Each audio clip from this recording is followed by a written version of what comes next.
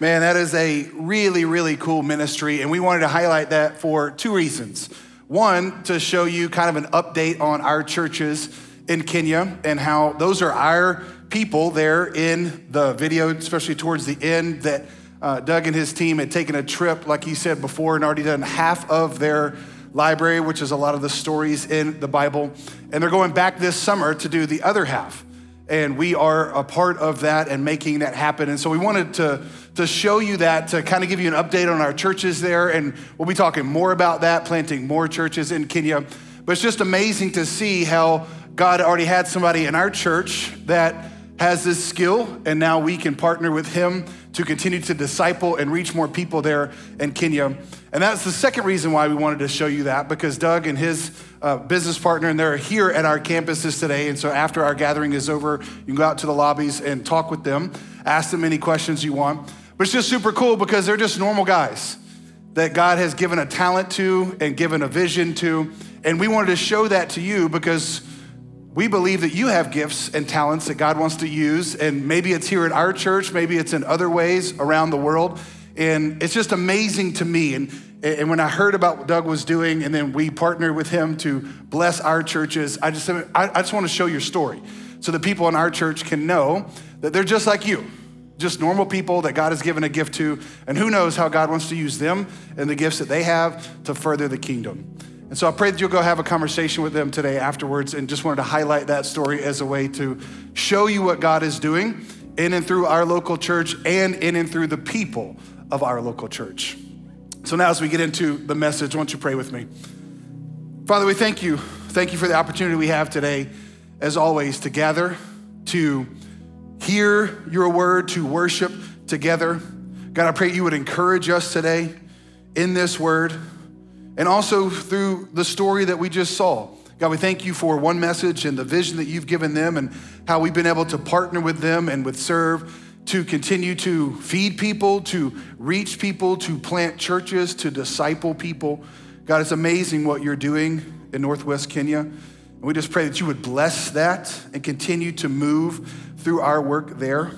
You truly are a global God, and it just amazes me to see how you're working all over the globe through people who have just simply said yes to you. And so God, I thank you for Doug and their team, and how you're using them, using gifts and talents you've given them to edit videos, to tell a story, to now come alongside our church, and our church is to tell the greatest story that's ever been told, the story of Jesus. So God, I just pray that you'd bless that and lead more people to Christ through it. As we open up your word now, we ask you to speak. We are listening. Please help us by the power of your Holy Spirit. In Jesus' name, amen. All right, if you got a Bible, we're in John chapter 21, which is the last chapter of John. Yeah, I feel like we're at the end, like Jesus can return, like in a few weeks, right? People are like, when is the world going to end? Right when we're done with John. And so we're here in the last chapter, and I gotta be honest with you, it's kind of a bittersweet moment, because I've really enjoyed these last 2 years covering over the gospel according to John. In fact, I was talking to a guy in our church recently, and I said, maybe I'll just go back through John again. He's like, that's fine. And I didn't expect him to say that. So thank you for being good participants as we walk through the word together. But in John chapter 21, we're gonna see a story. And this text, in fact, we're in verses 1 through 14 today, is a story that just happens there, that Jesus is meeting with his disciples, and this is the third time, as you're gonna see, that he has a conversation with them. And in this story, we have just some events that happened, and what I'm stressing about this is sometimes when you're reading the Bible, it's just telling you stories. And theologically speaking, or when you're studying something, you have to understand sometimes it's just a narrative. And what that means is it's just describing what happened. And so theologically speaking, we call that descriptive. It's just describing. And we can't just take things that happened and that are just descriptive and use them as what's called prescriptive. So there's a difference between descriptive and prescriptive. Can't speak this morning, all right? Descriptive is just describing. Prescriptive is prescribing. Think of like a doctor prescribing medicine to you. So a lot of what we've seen, especially when Jesus is talking, is prescriptive. It's prescribing something to us. But then sometimes there are stories that are just describing things to us, and we can't necessarily take principles out of those because it might be a story of what not to do, right? It might be describing a situation that God doesn't want repeated. But just because it is descriptive doesn't mean we can't learn anything from it. And so what I want to show you today is this story that's describing what happened, but then do try to pull out some things that I think are true, even though it's a narrative, even though it's telling you what happened, I still think it can point out things that are true. So let's go John chapter 21, verses 1-3 to kind of set the story up, and then we'll talk about it. It says, after this, Jesus revealed himself again to the disciples by the Sea of Tiberias, or the Sea of Galilee. So this is back up north. And he revealed himself in this way. Simon Peter, Thomas called the twin, not doubting Thomas, all right? Remember from last week, if you were here, we're not saying that anymore. It's Thomas called Didymus. Nathanael of Cana in Galilee, the sons of Zebedee, which are James and John, and 2 others of his disciples were together. Simon Peter said to them, I am going fishing. They said to him, we will go with you. They went out and got into the boat, but that night they caught nothing. Everybody say nothing. Nothing. No thing. They didn't catch anything. So this is now in between Jesus' resurrection and his ascension. And this story is only recorded in the Gospel of John. The other Gospels give us some different things that happened in between Jesus' resurrection and ascension, but John is the only one who gives us this one. And I think it's because this week, this story is a setup to next week when Jesus has a personal conversation with Peter, which we'll get into that next week. But I think John shows us this story because he wants us to understand how they were kind of dealing and still wrestling with the fact that Jesus had risen from the dead. Pentecost hasn't happened yet. That was 50 days after the Feast of Unleavened Bread, or Passover. So that's still coming, and that's when the Holy Spirit comes down and empowers them. So they're in this in-between time, and they don't really know what to do with themselves because they're still kind of wrestling. I showed you last week, 8 days after the resurrection, they were still locked away in their room. So at least now they've left the locked room, all right?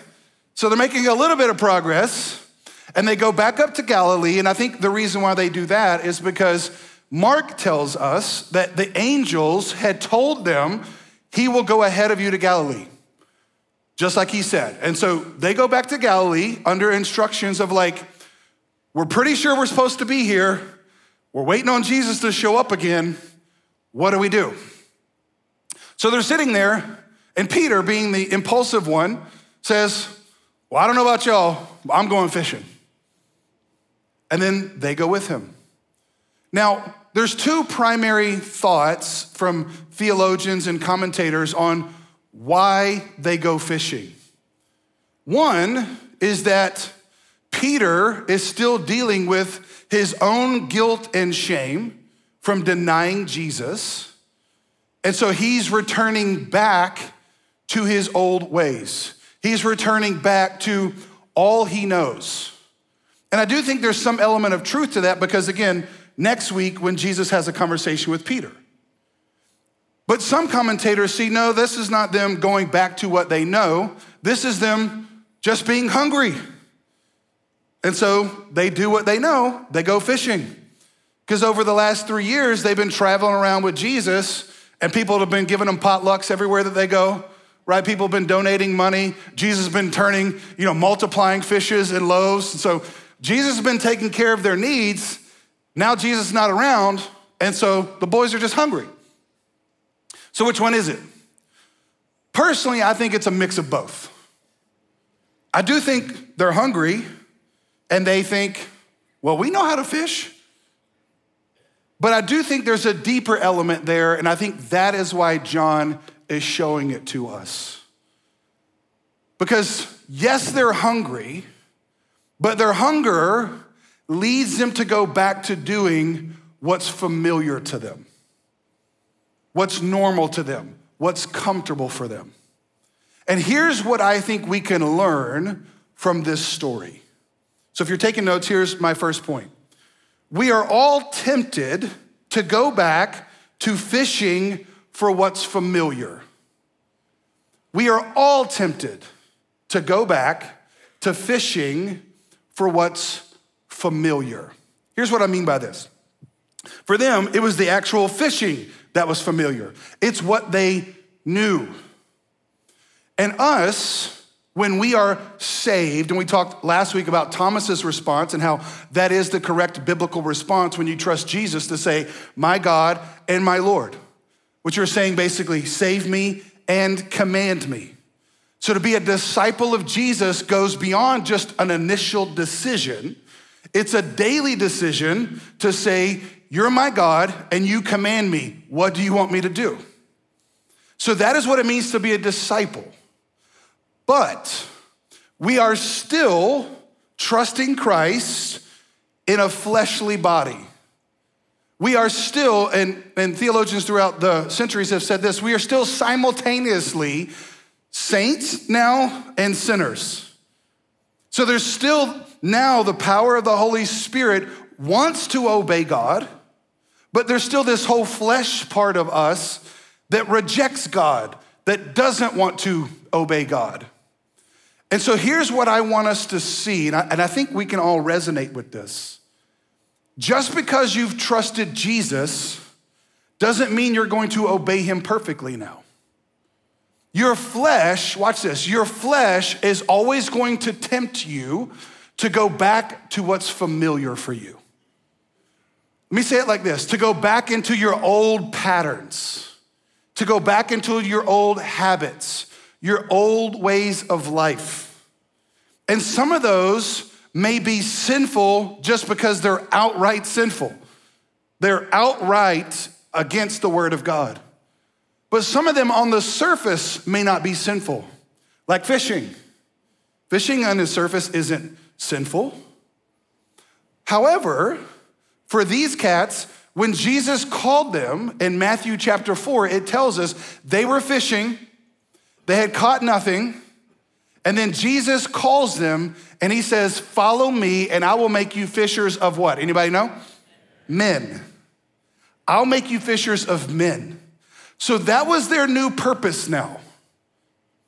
But now in this in-between time when they're confused, they go back to what's familiar, which is not fishing for men, but fishing for fish.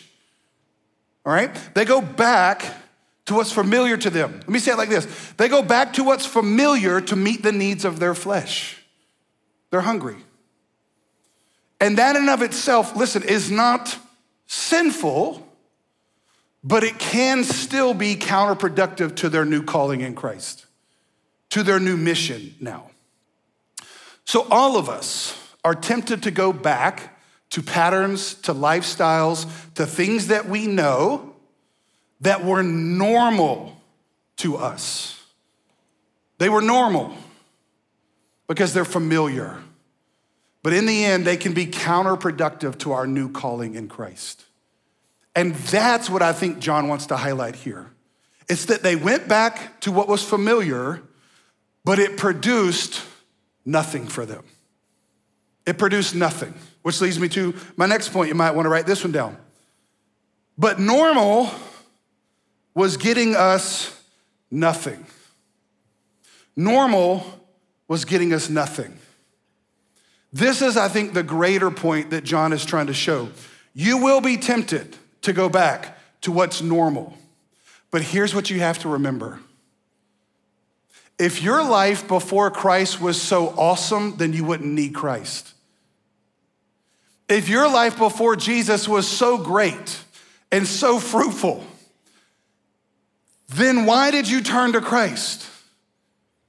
You turned to Christ because you realized there was a God and it ain't you. You need somebody else in your life to take the wheel, right?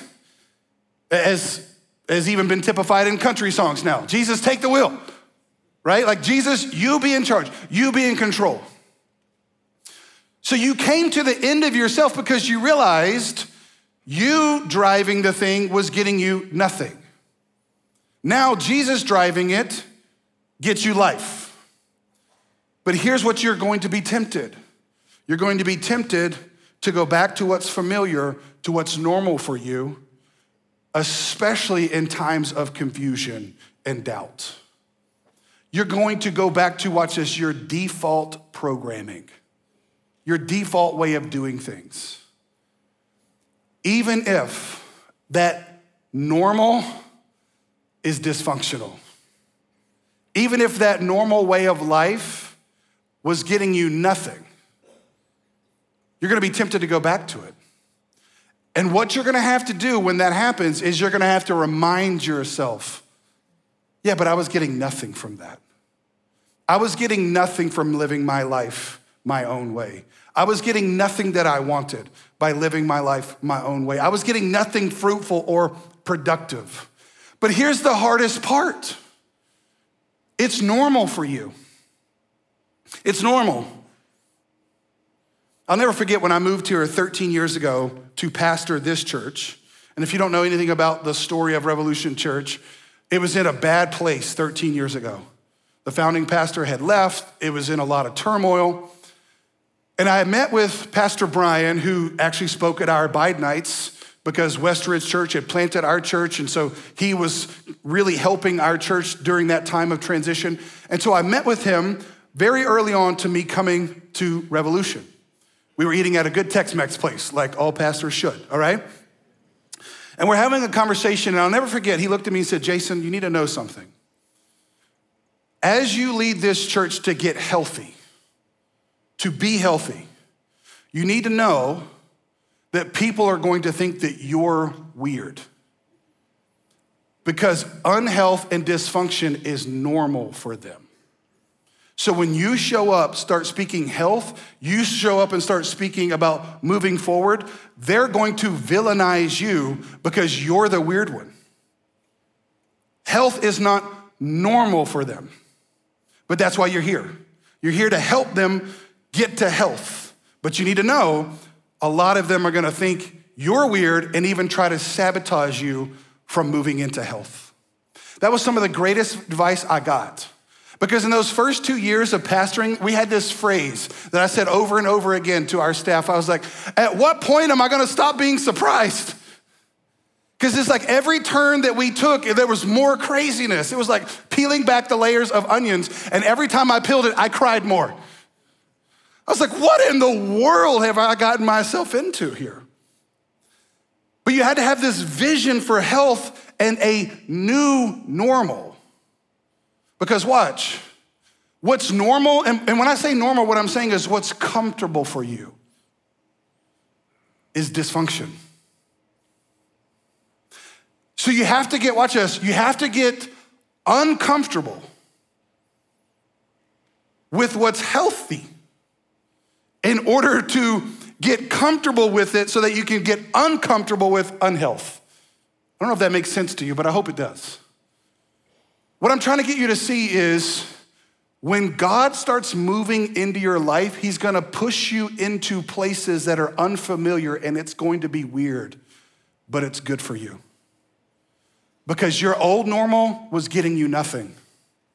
Your old ways that were familiar to you was coming up with an empty net. So I do think that's a greater truth that's going on here. Let me show you what I'm talking about, how Jesus is trying to push them forward. Look at verse 4. Just as the day was breaking, Jesus stood on the shore. Yet his disciples did not know that it was Jesus. Jesus said to them, children, do you have any fish? And what's kind of funny about that phrase is, children is very endearing term, and I'll bring that up in a second. But when he says, do you have any fish? He's literally, the word he uses here is like, do you even have like a tidbit of fish? Do you even have enough fish for an appetizer? He's kind of being cheeky here. He's kind of being funny. He's like, have you even got a bite? And listen to what they say. No. Verse 6, he said to them, cast the net on the right side of the boat and you will find some. Now let's stop here for a second. I don't know what you know about fishing, and I don't know a lot. I'm more of a hunter than a fisherman. But I can do some basic, kind of deduction of thinking that when you're fishing, and I've been on a very similar boat on this very lake. This boat is not very big. We're not talking about, some kind of ocean trawler here, because even though it's called the Sea of Galilee, it's really not a sea. I mean, it's a really big lake. And so the boat might be 12 feet, 10 feet wide, not really big. So what I'm saying is, if they were casting off the left side and they move over to the right side, and you look at this from kind of almost like from a map's perspective, from up looking down, is there that much different between those two sides of the boat? No. Even more so, don't you think they had fished from the right side of the boat? Here's the boat on top of the water, this side of the boat to that side of the boat, not a big difference on the water underneath. It's not like Jesus said, hey, go over to that cove over there. Go over to where the limbs are hanging down because there's some trees underneath, and I know that's a good fishing spot. That would have made sense from a fisherman's perspective, right? Because those that do fish, they have honey holes, right? They have places that they know to go. In fact, I've never been deep sea fishing, but I have friends that have gone deep sea fishing, and deep sea fishing is a little bit different because you don't have coves and banks. It's about coordinates on a GPS, right? Hey, here's the spots. I'll never forget a friend of mine who is a big deep sea fisherman. He had coordinates on a spot on his, whatever that thing is called, Wayfinder or whatever. You can tell how much I know about fishing, all right? And then a guide stole his GPS coordinates and started taking other people there. He was mad as a hornet.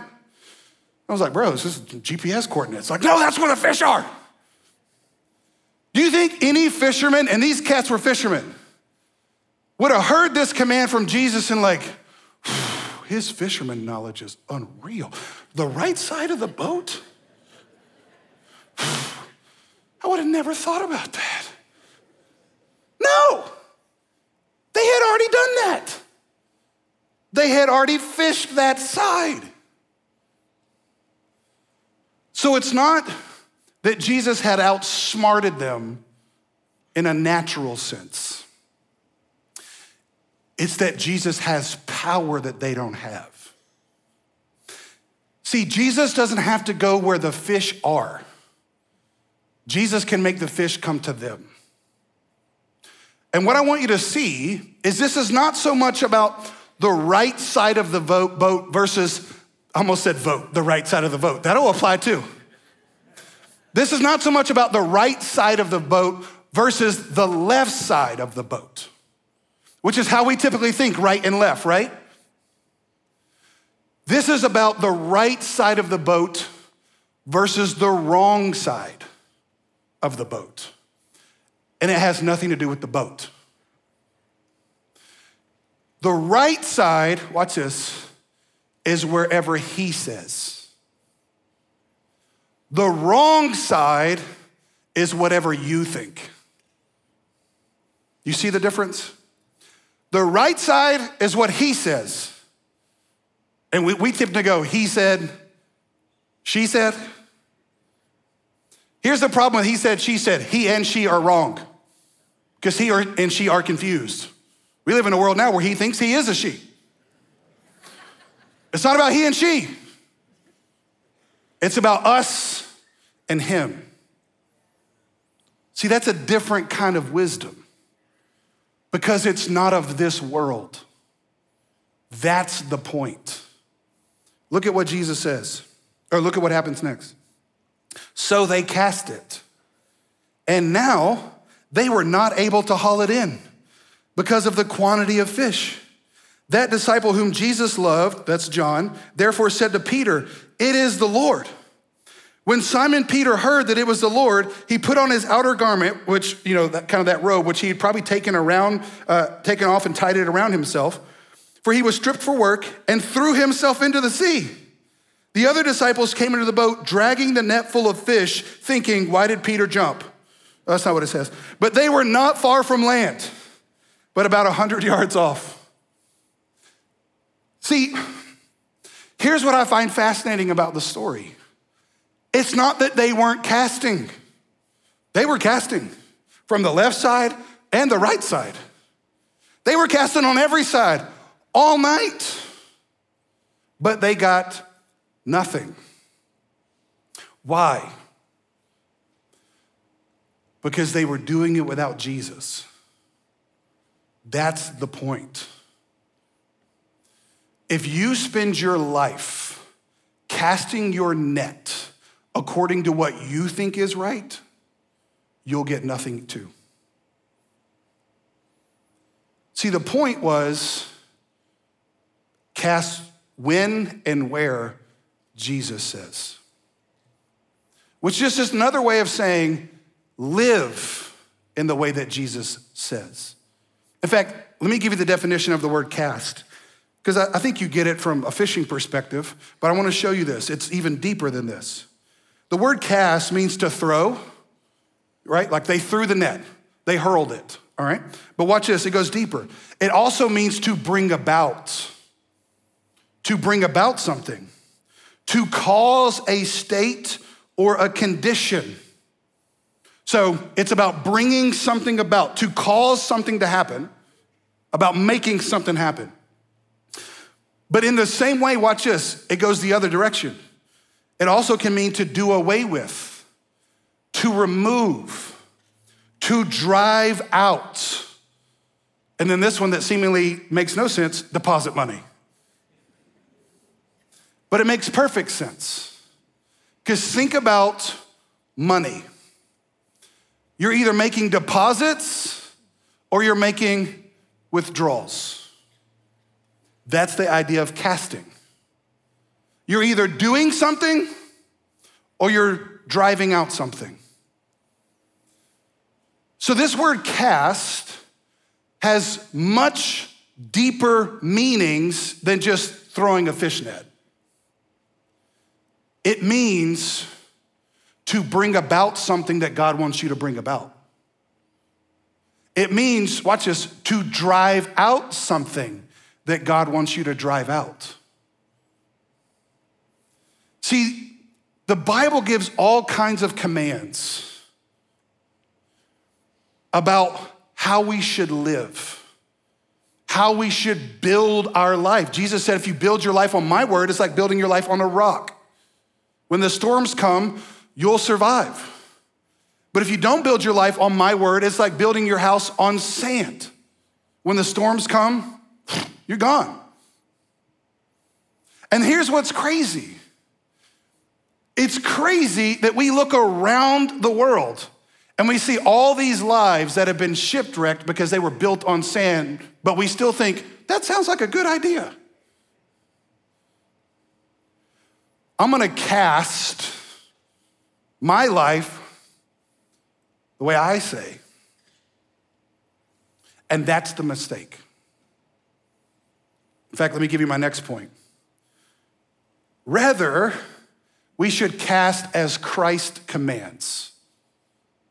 But with this caveat, listen, even if it seems crazy. Cast as Christ commands. Even if, or I should say this, even when it seems crazy. Because it's not a matter of if it's gonna seem crazy, it's gonna seem crazy. Don't you know that these boys fishing all night, there's 7 of them in a boat. They were probably all around the boat. Left, right, front, back. I mean, they were everywhere, all over that lake. They could have made their way around the whole lake the whole night. But here's what's crazy. What they didn't know is everywhere they cast their net, Jesus told the fish, move that way. Now, the story doesn't tell us that. That's the JSV, right? The Jason Standard Version. That's what I think. And here's what I want you to see. Christ commands us because he controls it. He controls the outcome. And this is why I said, and I said this last week, I don't understand when people want to fight with Christ over his ability to command their life. Because I don't know if you realize this, he knows more than you. And not only does he know more than you, he knows better than you. And not only does he know better than you, he controls more than you. But see, here's what's crazy. Could they see where the fish was? Or were? I don't know. No. They couldn't see below the surface, neither can you. And don't you know that some of them were like, who's this crackpot on the shore? Whatever. This happened once before. And this is what I think happened. I think their flesh was talking nonsense, right? Their flesh was like, don't do that. But I think the spirit was in them like, I want to listen. I think they, watch this. I think their spirit had like a residual effect. Like their spirit was like, that sounds familiar. Somebody else told us to do this once. And what I think is they did it without thinking about it. Because if they would have thought about it, they would have thought themselves out of it. Which we do this all the time, don't we? You'll come to church, you'll hear a sermon, you're like, obey Jesus. You're like, I'm gonna obey Jesus. And you may even leave today like, I'm gonna obey Jesus on this area. This is what he told me to do. And by the time you get home, you done thought yourself out of it. Tell me I'm lying. This is why you gotta cast when Christ commands, even when it's crazy. Because it's not just that he's commanding you, it's that he controls the fish. And it doesn't have to make any sense. But if you cast as he commands, you bring about what he commands, you drive out what he commands, guess what? He can make it fruitful. That's the point. In the same way, when Lindsay and I moved here 13 years ago, I've said this many times, and I'll probably say it many times more, because I want you to understand how this applies to my own life. Knowing how crazy the situation was 13 years ago, my wife, Lindsay, said, Jason, what if we move there and it doesn't work? And I think I may even said this in last week's sermon. I get confused. They all run together. And I said, I'll preach the gospel and work at Walmart. Because the results aren't on me, babe. I just have to cast where he commands. And all I know is he's asking us to make a missionary move. To move from the great country of Texas to Georgia. That's all I know, babe. Which you've heard me say many times. I told my wife, if she's not willing to live in a hut in Africa, don't marry me. Here's what I was saying to my wife, baby, we're gonna cast in some ways that's gonna feel crazy. But because Christ told us, we don't have a choice. And I'm so glad I did. I'm so glad we moved because God has blessed us personally, richly. We've seen God move in miraculous ways over the last 13 years. Think about this. They never would have had the fish if they hadn't have cast as he commanded. Which is the moment when they catch the fish, what does Peter do? Right? Like, that's what he does. I couldn't jump that way because then I wouldn't be able to catch myself, and I got another sermon to do after this, right? And don't you think that the other disciples who were in the boat were like, oh God, there's Peter. And now they're only 100 yards off, and now they got to drag the fish in. Dang on, Peter. But the moment that Peter saw the fish, let me say it like this, the moment he saw the catch, he knew it was Christ. And he did the only thing that makes sense when you see that, which is you do whatever you got to do to get to him. Right? So if we'll cast as Christ commands, even when it seems crazy, we'll see the catch that he can bring. We showed you the video of Doug earlier. Here's Doug videographer. They have a business doing branding and doing video, right? And helping companies get the message out. And then one day the Spirit comes to him and says, hey, what if you use these talents in a different way to take my message out? They didn't have a company, they didn't have a business, they just had a command. So guess what? They cast the net, not knowing if it's gonna catch anything, but they realized the catch isn't on them. What's on them is just to obey the command. It's on God to bring the catch. And so they operate in faith. And now, here's what's crazy. It's catching people. It's catching people. So what I'm saying to you is you never know how God could use you to catch fishers, to be fishers of men, to catch men and women until you cast. And here's what's crazy. I love this. This word cast is used elsewhere in the Bible.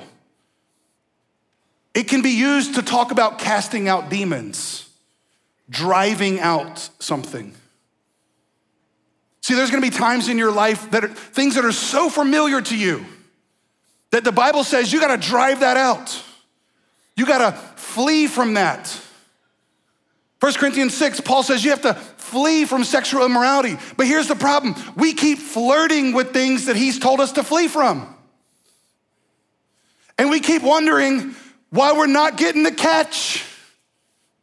And that is the lie of this current world. Just give in to your sexual fantasies and you will be fulfilled. But it'll give you nothing. Here's why. The world didn't make your body and the world didn't make sex. God did. And this is why I don't understand when people are like, God's commands are just horrible. Do you know what the first one was? The first one was, be fruitful and multiply. Before there was Barry White, there was God.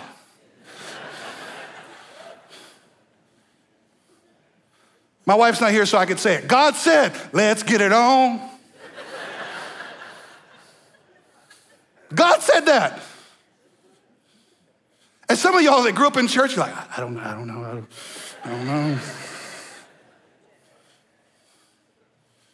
It was his idea. It wasn't the world's.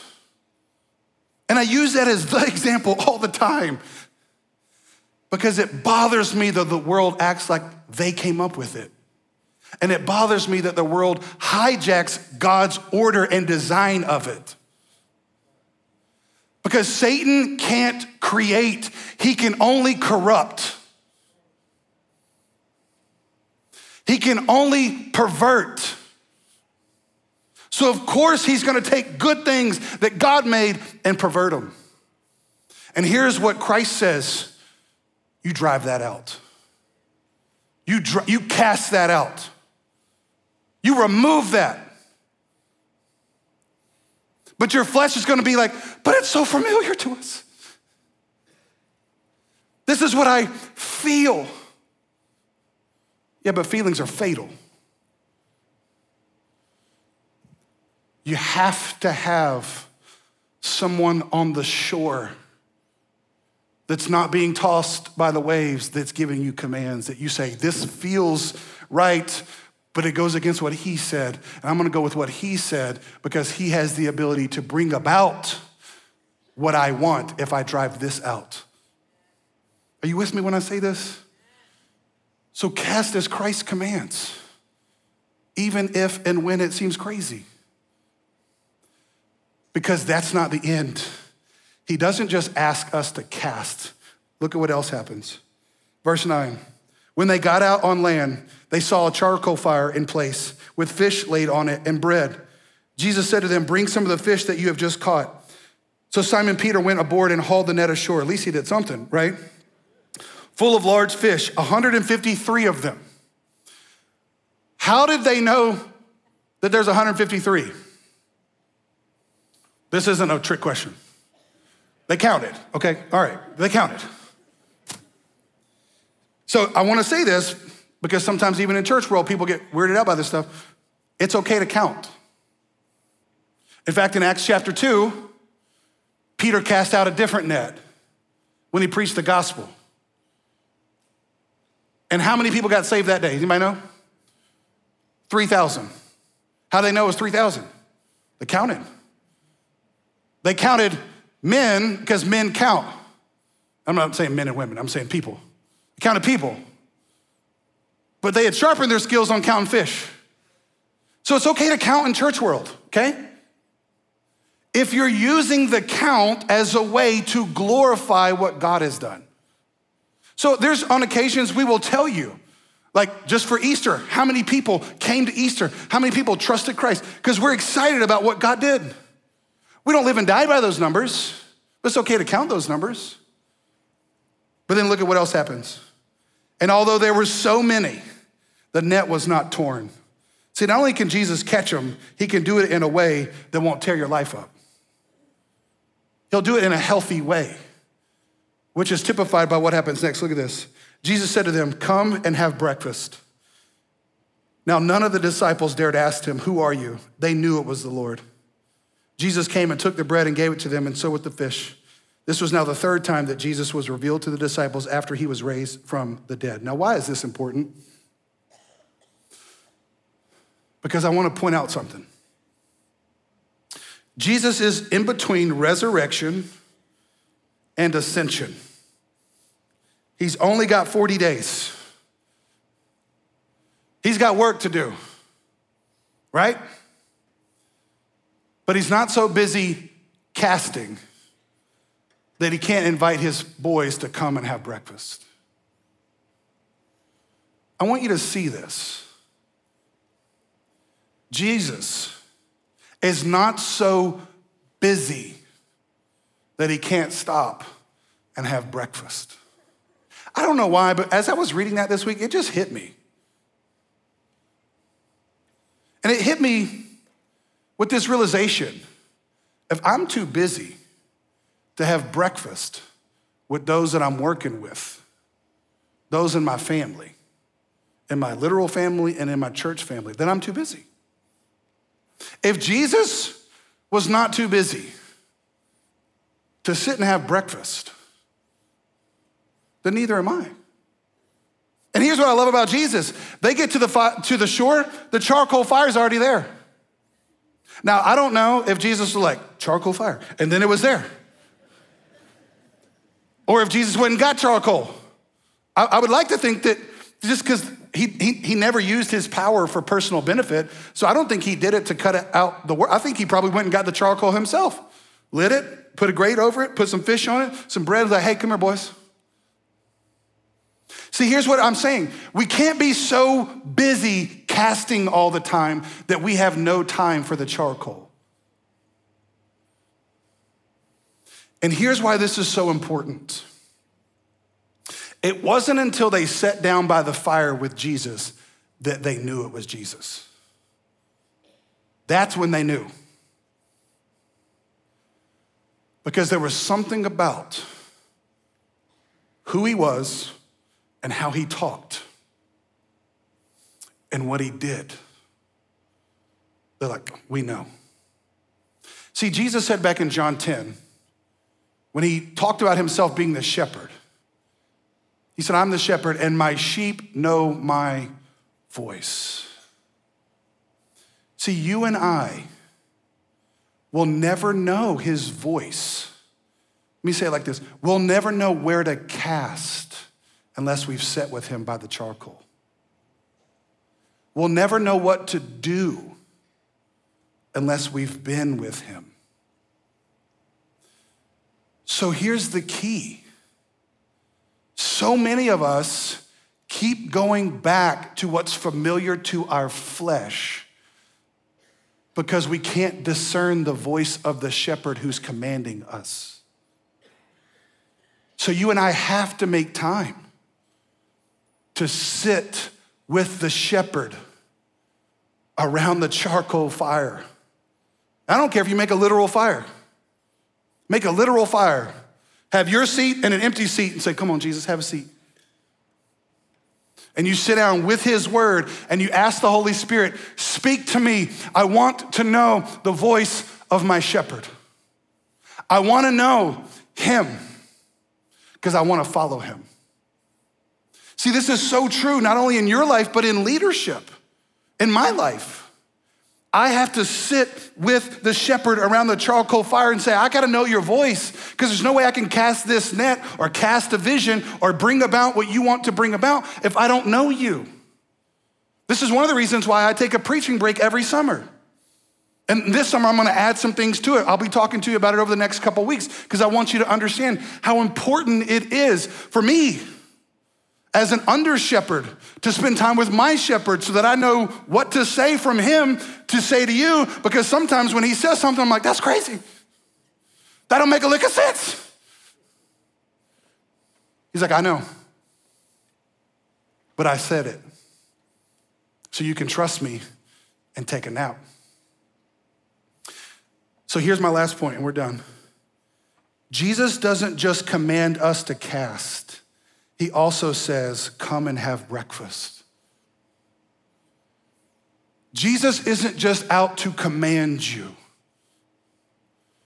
He's out to invite you to come and have breakfast with him. Come sit with him, be with him. And we're gonna get into this next week as we see the surgical work he does on Peter's heart.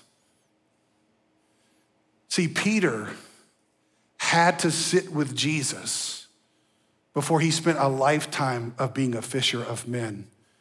Because if not, he would have been so tempted to go back to fishing to what was familiar for him. So Jesus had to do this work in his heart. And he's got to do this work in your heart too. But here's the good news. He wants to.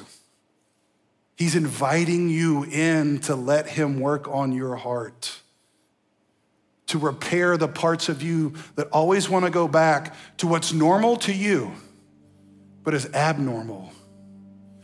What's dysfunctional and make it functional. What's unhealthy and make it healthy. And then he wants to send you out. What's amazing in Matthew 9, when Jesus said, the harvest is plentiful, but the laborers are few. So pray to the Lord of the harvest to send. That word send is this exact same word, cast. See, God wants to cast you out into the world. But he wants to make sure that you've spent time coming and be with Jesus before he casts you out. Because if not, when he casts you out, you're gonna lead people to be dysfunctional. So he's gotta deal with you and then send you. Let's pray. Father, thank you that you are a God that knows us, and you know where the fish are. Because it's not that you just know where they are, you can command them. And so God, I pray that we would understand that the fruitful life we want comes from following you, not from following the ways of the world, not from following our flesh, not from doing what feels right to us, but from following your word. And so God, I pray right now for anybody in this room or listening or watching online that has never had a moment where they heard you call their name and say, come have breakfast with me. I'll make you. They've never heard you call their name and invite them into a relationship. I pray right now, God, you would do that. Nobody looking around or talking here as we close. If there's never been a point in time in your life where you've trusted Jesus, then right now, if you hear him calling your name, inviting you in, respond. And this is how you can do it. You can pray with me. You don't have to do it out loud. And this is when you are trusting God and, like Thomas, saying, my God and my Savior. So if that's you, it goes like this. Say, Father, Thank you for loving me, that you sent Jesus in my place for my sin. I trust you. I ask you to be my God and my Lord. Save me and command me. Thank you for loving me. I ask you to forgive my sins. I'm trusting in Jesus alone. Again, nobody looking around or talking. If that was you, would you just simply lift up your hand so we can see that? We got men and women that are here, and they're gonna be moving about, but please, wait a second if you're trying to get up and leave, because this is a holy moment.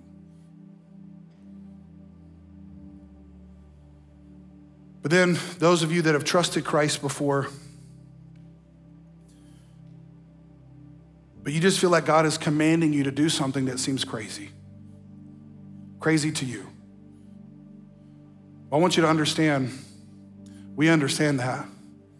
Which is why we have men and women down front here at both of our campuses. If you need somebody to pray for you, you can go ahead and come on out right now. Come down front. If you want to just come and pray, say, God, give me the courage like Peter just to jump, just to cast.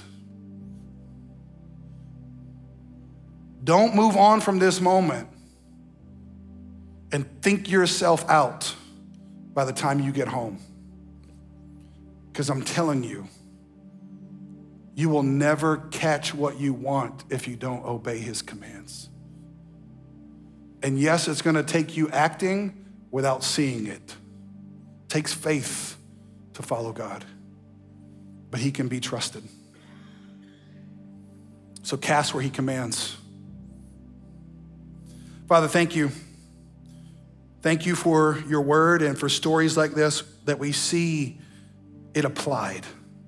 We see the principle in this story, and help us to live by those principles, to drive out what you want us to drive out, to bring about what you want us to bring about, because you can be trusted. You will fill our nets if we have the faith to throw them where you say. And it's in Jesus' name we pray all this. Amen.